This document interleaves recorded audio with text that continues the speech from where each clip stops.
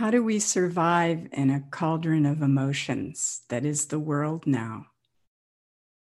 Maybe not just how we survive, but how do we thrive in a cauldron of emotions? And really, the world has always been a cauldron of emotions. I think we're just really noticing now because it's swirling and boiling. But how to be in this, but not of it. The Buddha talked about being in the world, but not of it.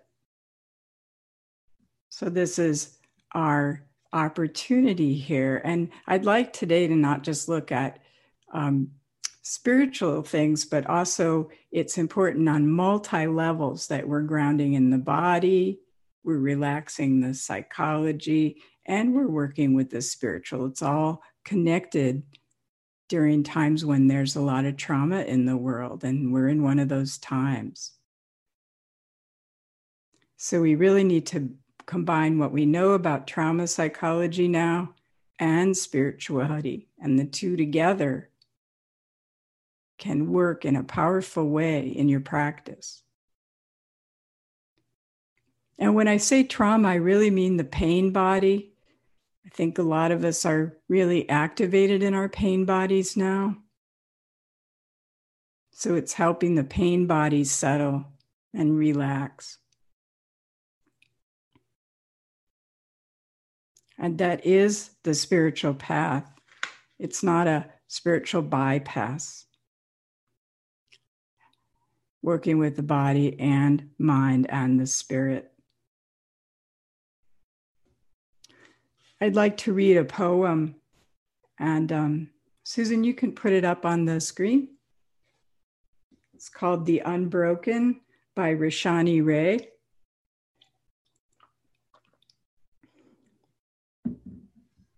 The unbroken. There is a brokenness out of which comes the unbroken, a shatteredness out of which blooms the unshatterable. There is a sorrow beyond all grief, which leads to joy, and a fragility out of whose depths emerges strength. There is a hollow space too vast for words, through which we pass with each loss, out of whose darkness we are sanctioned into being. There is a cry deeper than all sound whose serrated edges cut the heart as we break open to the place inside, which is unbreakable and whole, while learning to sing.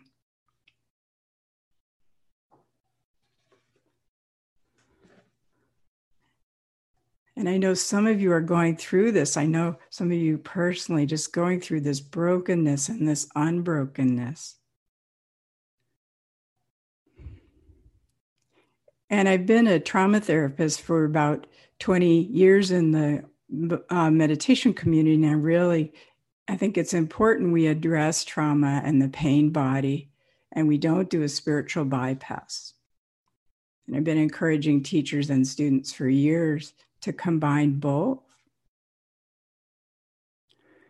And, during these times, we really can't afford to bypass trauma because the depression is real.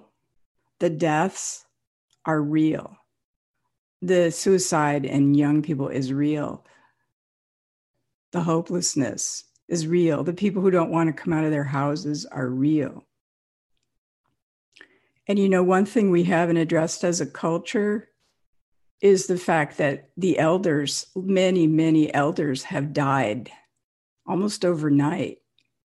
And it's like clear cutting a forest of mother trees. There will be an effect to that when all the elders die suddenly. So that has a big reverberation on our collective body. And it's just to know that and name that.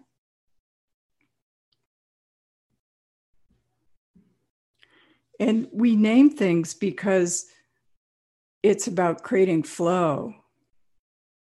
When we don't name things, it gets stuck in silence.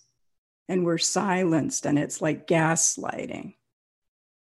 We didn't name racism, when we didn't name massacres that happen when we didn't name sexual abuse in our families. When it's not named, there's no ability to connect and to heal. So it's working with these naming so we can bring optimum flow to our bodies, our minds, and our spiritual practice. And when we can do that, then we can come to the absolute, the emptiness, the ultimate goal of practice. And the Buddha even addressed this in Unclenching the Pain Body when Queen Melinda asked him about practicing loving kindness. He said, look, the first person you should practice for is you. There's no one in the whole world that deserves more loving kindness than yourself. So he had to start the healing with ourselves and our own body. Why? Because you are the world. You're it. So of course we start with ourselves. And attachment researchers and trauma researchers know they call this tend and befriend. So you're tending and befriending your own mind, your own psyche, and it starts there. It's just like metta. And then after that, we can go to the voidness, the absolute. We're using both tools. And this naming of trauma, like I said, it takes it out of silence, but it also does something physiologically that they found in research studies. So Matthew Lieberman, who studied meditators, he found when they could name it, they could label emotions. It moved it from the amygdala, the fight or flight brain, to the prefrontal cortex, which was higher order processing. So it actually helped you relax when you could name it. So naming is important. And what are we naming here today now? One thing we should be naming as a culture is we've had shock trauma, and we've had collective shock trauma. And shock trauma is something that happens abruptly that we've never seen before. And if we can just name that, then we all won't feel so crazy. And then that's how to heal from that. Our whole world societal nervous system, not just yours, but our whole world nervous system is stressed, is in shock trauma. So just feeling that and just owning that as the first step of moving it from the brainstem up to here. The other thing with this cauldron of emotions is to realize that we're still in the trauma that we're trying to heal from. And as a trauma therapist, you never work with soldiers while they're still in battle. It's just impossible to treat PTSD when people are still on the front lines because their systems can't come to enough safety to heal. So it's tricky right now because we're still in the trauma and we could be for quite some time. So to also name that your system won't fully relax. And, it's true with people with ongoing flashbacks from childhood traumas. It's hard when the flashbacks are happening to fully relax as well.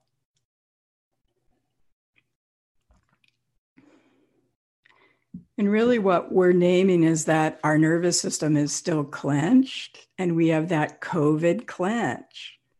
So whenever you can, just little bit breathing, this retreat, doing things that help you connect.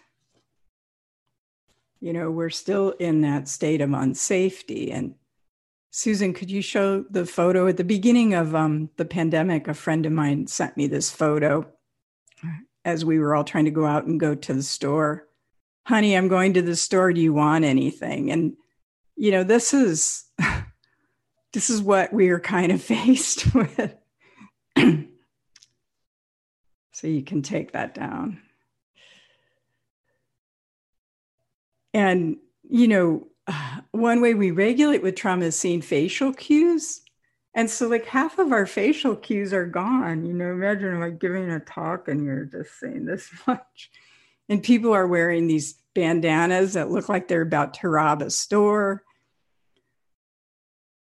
We can't see smiles. We can't see ways that we regulate through cues, through touch. We can't touch each other. We can't often hear a voice from behind the mask.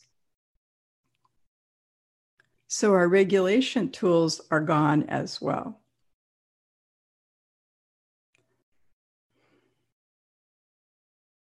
So I'd like to go on a slight tangent, and this is really about helping you get bodily regulation of trauma, and which allows us to relax and go to the absolute ultimately. So they're all connected.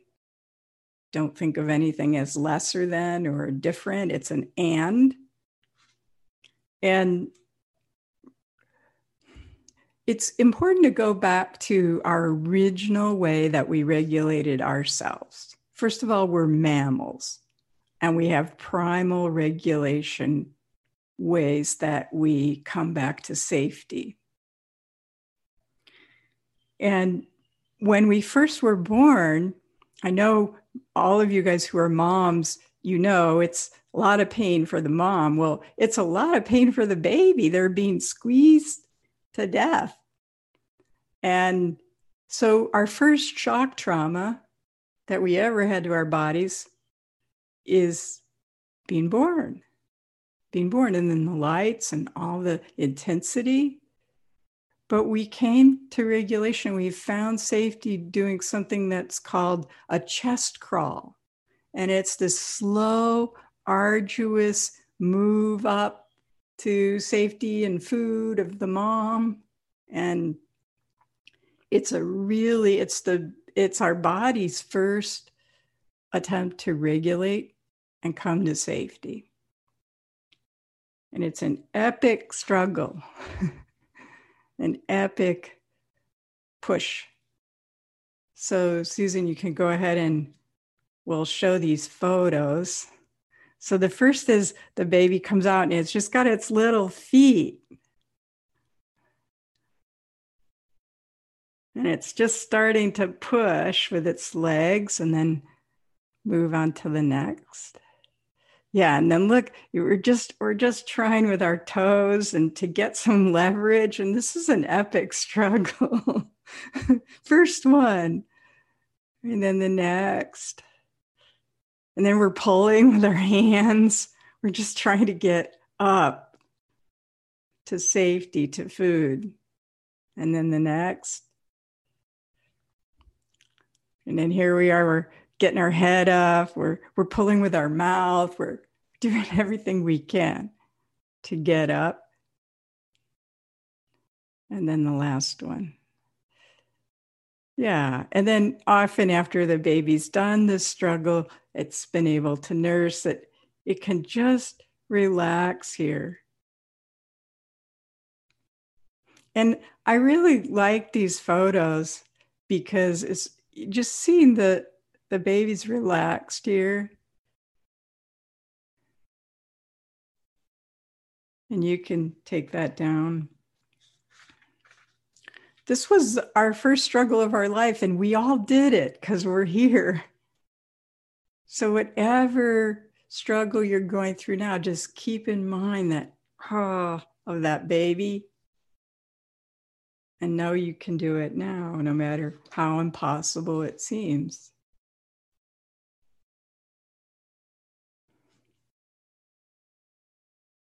So when the cauldron is working and working you, just coming back. And I developed a little chart for us on retreat that really can look at some of these body regulation tools. I mean, you have this image of this baby. Hopefully that's powerful. But I also have some tools. There's 10, but the first 7 that we're going to show now are just body regulation tools. And they're all part of our practice. So you could put that up, Susan.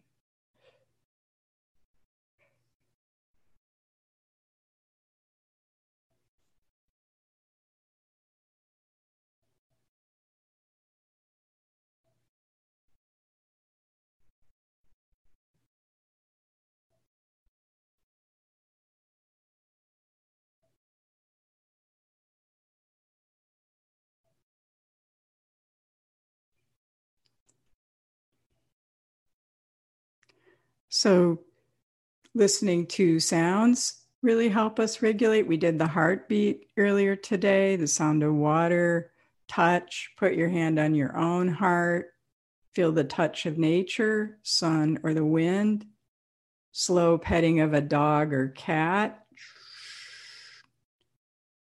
from head to tail. That's incredibly regulating to your nervous system. And you can do it in your imagination. It works just as well in your imagination. And you can repeat it.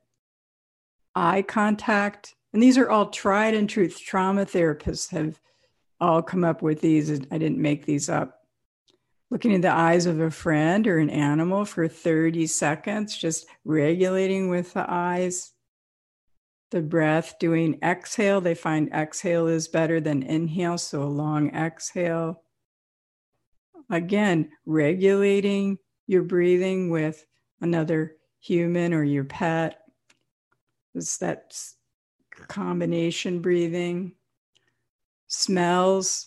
Olfactory is your first sensation.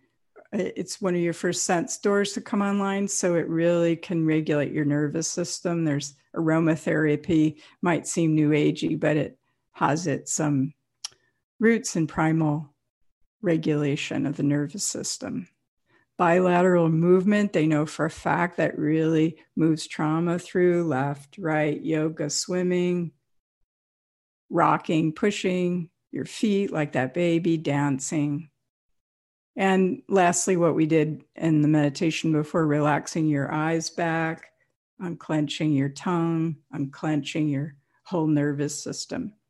They're really simple things, but we'll give those to you as a handout later, that so you can just have these if you want to do some tools for body regulation.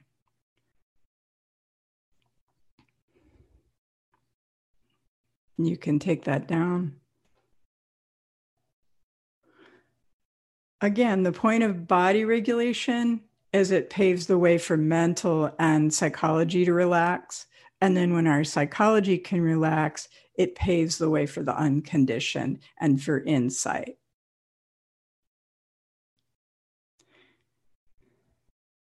What we're trying to do in this cauldron of emotions, we're trying to create a true refuge inside of you, for you to be the refuge. And building connections is our spiritual path. It's the way out of the cauldron of emotions.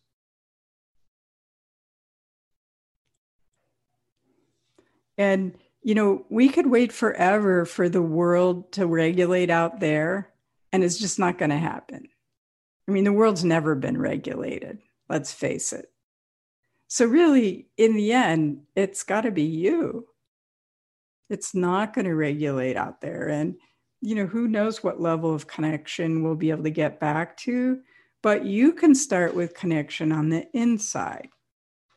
And I call it team building. And this is also part of some of our primal regulation tools for our psychology. Team building, regulating, and creating your own internal family. And a lot of us create an internal family that's like our family of origin, which is not necessarily good news. So really looking at what kind of team do you have in here? And it's really a miracle, because I have a family that's very disconnected. We're all estranged. It was pretty much, I'm a family orphan. And yet, and I had an internal family prior to meditation practice and working with psychology tools. I had a war zone in here. And it's a true miracle that through practice and through mindfulness and trauma tools, I actually have a really good team now. And when something difficult happens, like the pandemic, this centered presence just says, hey, we don't know what to do. And all the parts are like, oh my God, oh my God. And the centered presence just goes, well, we don't know what to do, but heck, we're here together, and we'll learn together, and we'll work it out, and I'll be there with you, a voice that can say, I'll be there with you. So you become the connection inside. You become the connection that you seek. And it's possible for each one of us to become this team, this centered, connected internal family. It's a true miracle. The practice works. And really, it's your birthright. And people with trauma histories, what they often do is they split up inside. They get into a million parts and they're all split. So it's really important that you pay attention to rebuilding your team, especially if you've had any history of trauma. You can get your team back. It's your birthright. It's your birthright. It's where we're going. And like I said earlier, the next Buddha, they say, is going to be a team, is going to be a Sangha. So it'll start with you. It can start with you. And in the internal family work, they say that you're doing on the inside what Jesus did on the outside. You're doing on the inside what the Buddha did on the outside, or Mother Teresa. And as Deepama, who I wrote about, an older woman practitioner, master teacher from India, she said, "You're all my Dharma children. If you've nowhere to come sit on my lap. I'll always be with you." So she was modeling this team that she was completely of and from inside. She was that. And we can each be that.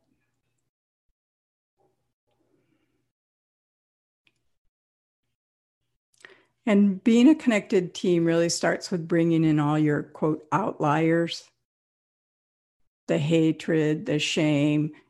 Maybe you have parts that have no empathy these days. I've noticed that sometimes parts that are just, I don't care. And it's just bringing all those outliers in. It doesn't mean we blend with them. They don't drive the bus, but it's bringing them all back home. And you can welcome them with welcoming eyes, with touch, with voice, just bringing in all your outliers. I mean, that's what Deepama would do. And the Buddha wouldn't throw anybody out. So it can start with you doing that right here now.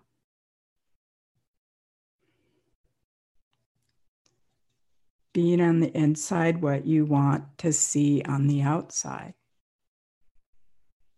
Again, we're not going to wait for the cauldron to settle down. And that's spiritual awakening as healing trauma, as knowing your true nature.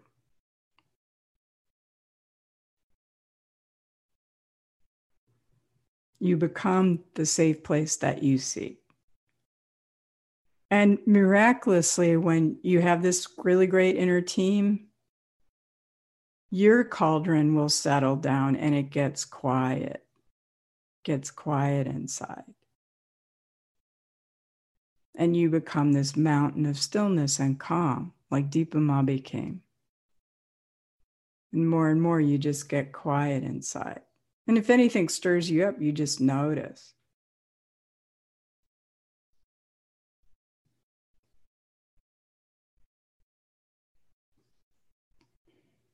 The Buddha said, "Come into this empty house, your heart, and know the way beyond the world."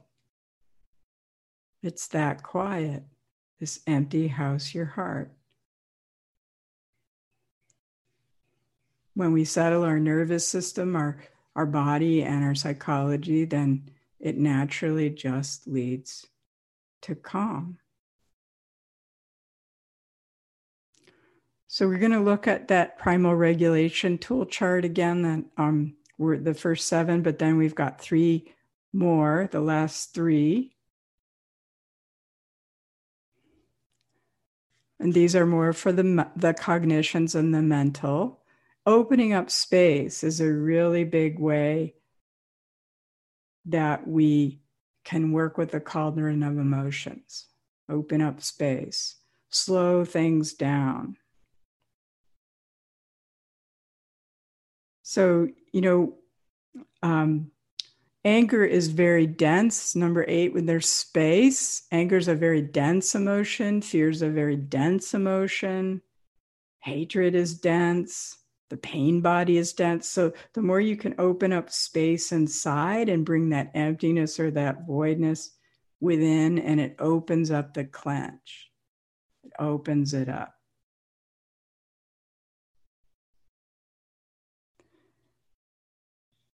The Holocaust survivor and psychologist Viktor Frankl said, the reason why we open up space, he said, because between stimulus and response, there is a space.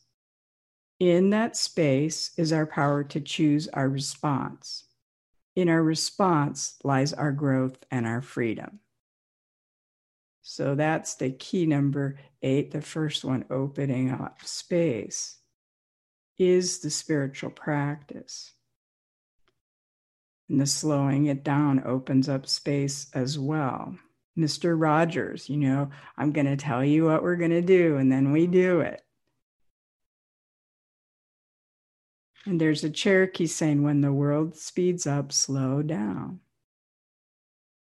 And lastly, on number 8, surfing. All emotions come in waves, and you can be a fear surfer. You can be a grief surfer. Fear is like this. Worry is like this.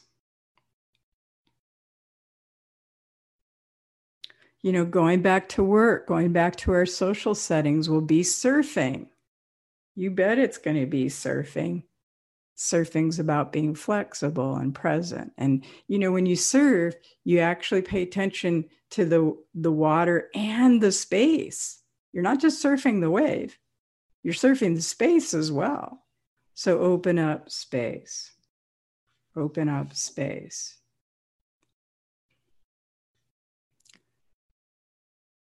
Labeling your thoughts and emotions. We already talked about that. Naming your emotions, number 9. We talked about noticing your parts. Constantly looking at who's driving the bus. What party is driving? Is fear driving the bus? Is anger driving the bus? Who's driving the bus right now? Again, that gives you this choice when you can speak for a part rather than from a part. And that's a big difference. For a part rather than from a part. It gives you that space that Viktor Frankl talked about of choice. Oh, I'm in an anger part. Oh, I'm in an overwhelmed part. And then lastly, returning to your center, working with the witness. The witness is obviously who notices who's driving the bus. And in psychology circles, they often call the witness your non-anxious presence.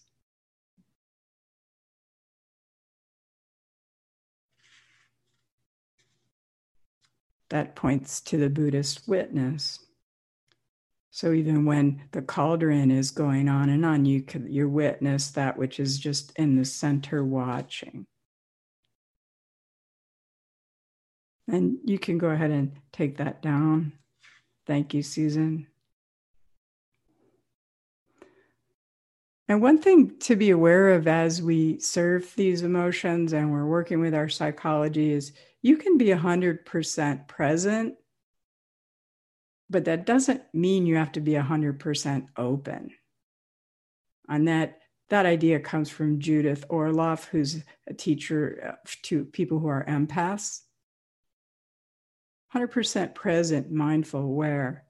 That doesn't mean you have to be open and bludgeoned to death. And you might just play with that, 100% present. Doesn't mean you get walked all over or you do nothing. It means you have this possibility of an action rather than a reaction.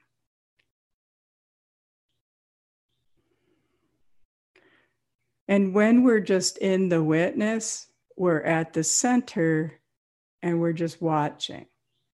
And that's a powerful place to be. Again, it's 100% present, just watching. So Susan, if you could put up the eye photo. So we're helping relax our trauma bodies, our pain bodies, which are a lot of what our eye is, but then eventually we're going from the eye and the trauma field to the eye. It just sees everything, sees the night sky full of stars, sees the earth. That eyeball in this picture is the earth. The continents are there in the eye. And that's where we're going. So when there's a storm, you're just watching the storm. You're watching the cauldron of emotion. You're watching inside and out both. And when you're just the witness, there's no cauldron of emotion. There is no cauldron. And yet there is. So one thing we should be aware of, and Susan, you can put up that trauma chart, is to witness and name we're going to have trauma parts. Everybody does. You will, the world will. So when you have trauma, you get these 4 responses. The top 2 are kind of acting out. The bottom 2 are more acting in. And you can see like we're getting all this in the world and maybe in ourselves. We're getting people that are in anxiety states. That's a flight state. We're getting people who are in anger states, the fight. People who are freezing. And people who are getting into these uber people pleasers, overwhelmed. And that's a new trauma response they've identified, by the way. The fawning is kind of recently came about. But just watch, which one you're in, when you're seeing people around you, which ones they're in. Again, when we name things, then we're not lost in it. So it allows us to move to the emptiness. Because, oh yeah, there's the narcissism, there's the anger, there's the freeze, there's the panic. And this is the whole cauldron of emotions right here. You want to see what the cauldron is? It's these things. People blending with these, not being able to see them for what they are. I mean, the cauldron's really created by people blend and they don't go to the space. They don't go to the witness. So you don't have to do that. You can name these. And you can take that down. Thank you. So watch when you see the lack of empathy. Watch in yourself or others. It's fascinating being in Hawaii because people, and this is happening in Florida too, people are taking these revenge vacations. Are like so mad they've been cooped up or whatever. So they're coming, they're just in a revenge vacation is like, I'm going to do whatever I want and I don't care. And it's just the intensity is amazing to watch. And if you can stay in the witness of that rather than then meeting it with more revenge, from the other side. Otherwise, it just escalates in the cauldron, right? Unless you have one person who's staying in the eye of the storm and watching this, watching that. And then you're just here like an owl. And that's Dharma, the silent center, watching. Again, that's opening up space. Who's driving the bus? Breathing. Naming. So this brings to the last most important principle that I want to talk about today. To really bring you to that silent center, it's stay out of your thoughts. And that's like really hard to do, I know. Like I said earlier, there's only 4 postures. There's sitting, there's standing, there's lying down, there's walking. Everything else is just a story.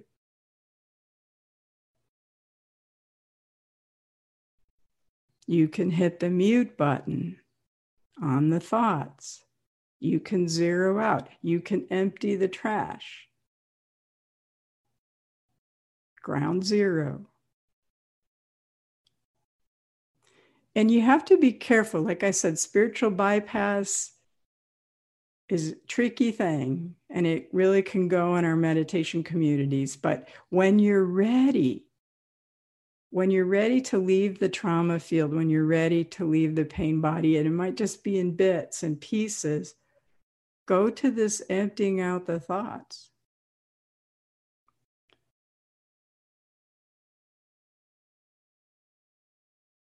It's with the right timing, this is the evolution of your true nature towards emptying out of the you. There's a poet that lives on Maui. He died recently. He said, I think I'm going to retire from me. Retire from you.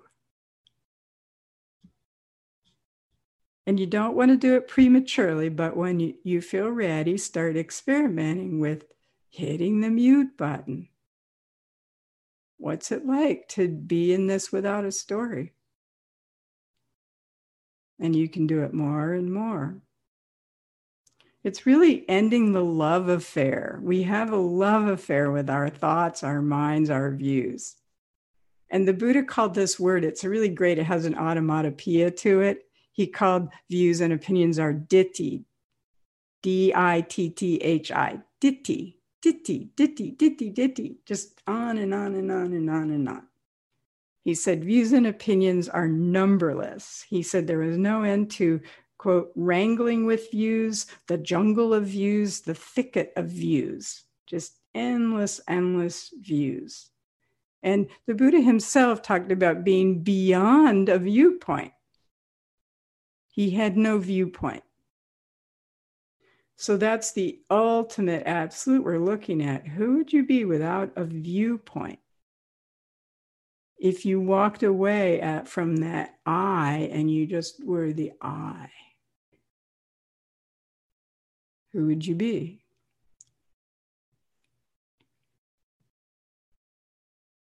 Again, it's not waiting for the world to come around, not waiting for the world to resolve this love affair with its own mind. It's for you to do this. A couple of quick suggestions on doing this. Watch your life handle things. We think that this handles it, figures it out, but just watch. Give the game to the game. Surrender the game to the game. The entire game runs on its own. It's almost like in the old days, they had those pianos that just played themselves on a program. That's you and me. We're just like a program's being played on this piano. Or it's a self-driving car if you're younger. But there's not a you there. The other thing is periodically remind yourself that all thoughts are imagination.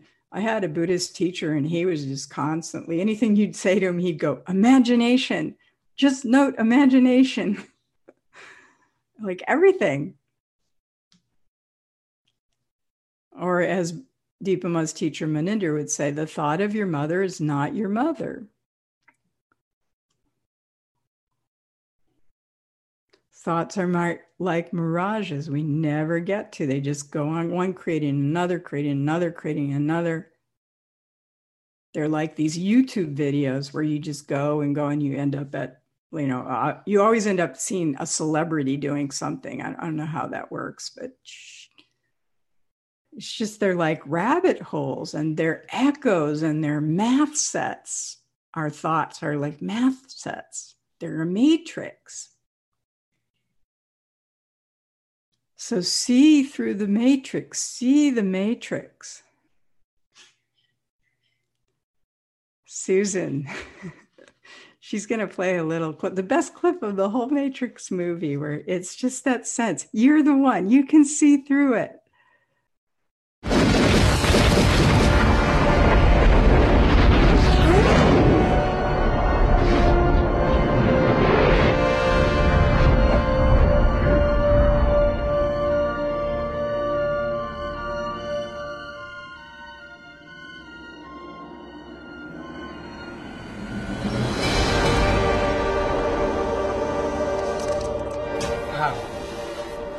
He is the one.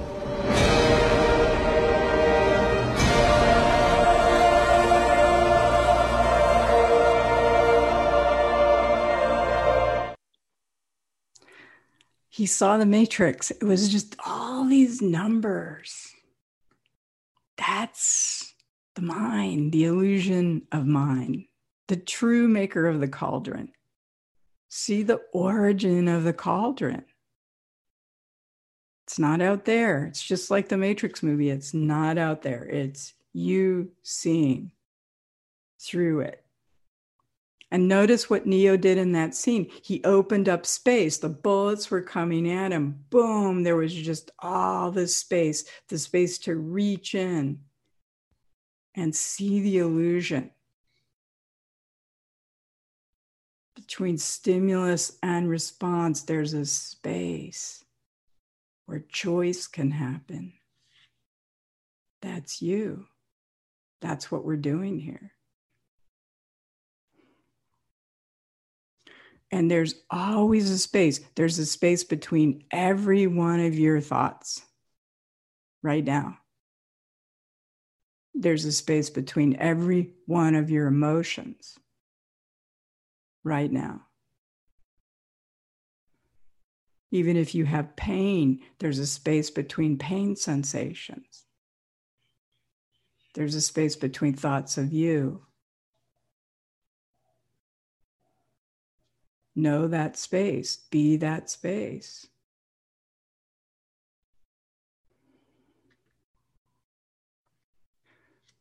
Don't worry about the 10,000 things in the cauldron of emotions. Be the space. And what's beautiful about space is it's never disturbed. Space just is. It's always the same. Eternal, infinite, universal, empty. The space that was here at the time of the Buddha is the same as the space that's here now, that'll be here millions of years after you die. Same space.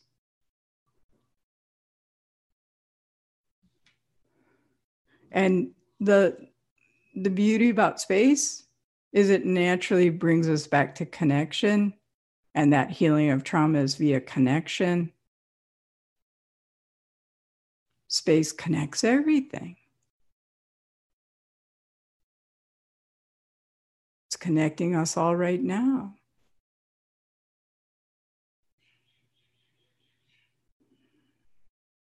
Right there, there's the connection.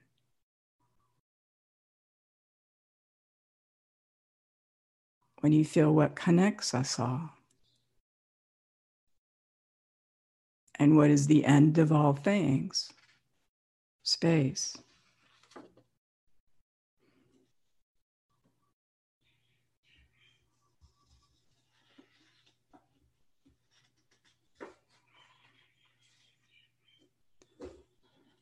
I wrote this little poem called The Fire of the Pandemic.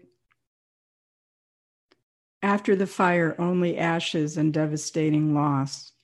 Our hearts torn asunder, dreams, hopes, people, places, things disfigured or destroyed. We are only ever just here. Any idea of getting and owning and keeping was only that, an idea.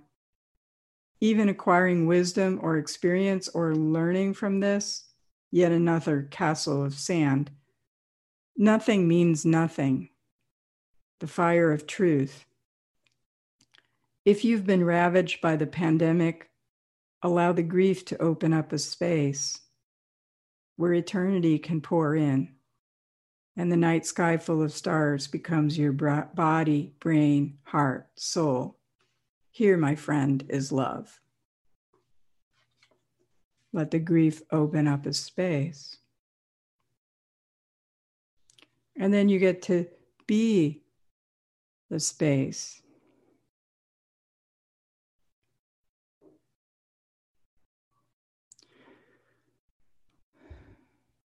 And you know, all the noise, all the things coming at you in the matrix, just Realize who you were before anything gave you your name and your form.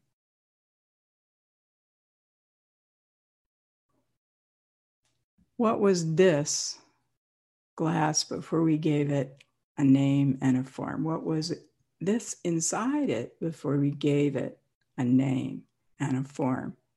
The words lead to the wordless, back to the emptiness. And then you can just be.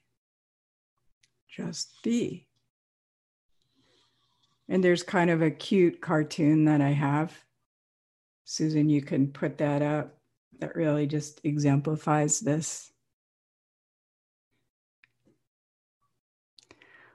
It's one of those days when I'm looking for the kind of thoughts I'm used to because I don't really like the ones that are actually there. And it hit me. I could also just sit here in the sun and not listen to any of it. And I'd be perfectly fine. So you can just be when you're all struggling with your thoughts.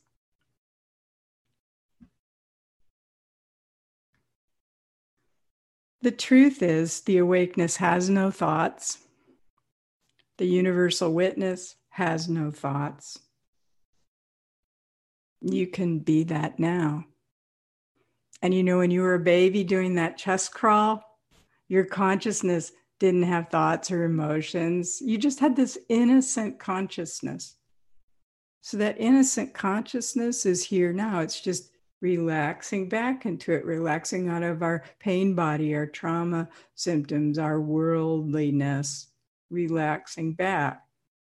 As simple as that baby doing the chest crawl, as simple as our original consciousness, which was innocent and empty. You can feel that now. That innocent consciousness.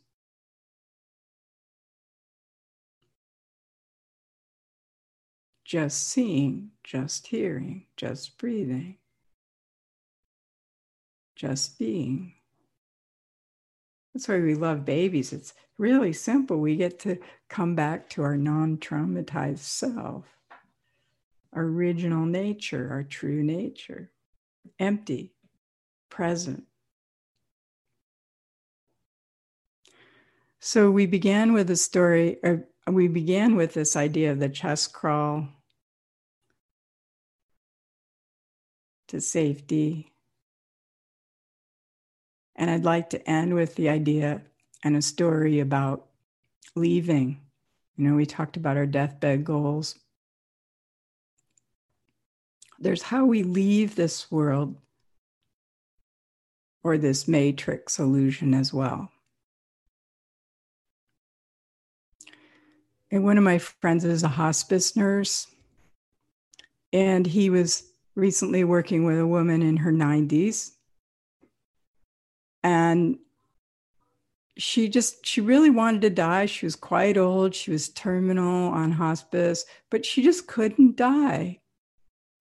And unfortunately, like some of us, she came from a culture where there was a lot of control in her cultural background. And so she just didn't know how to let go. And so one day she turned to my friend, the hospice nurse, and she said, you know, all these people are talking about letting go. And she goes, how do I do that?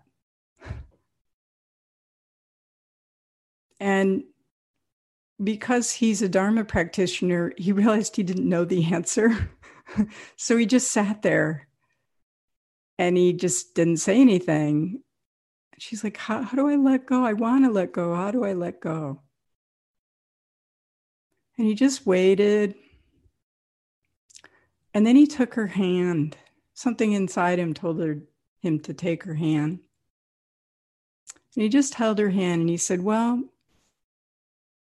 it's like this. And he squeezed her hand and then he let it go.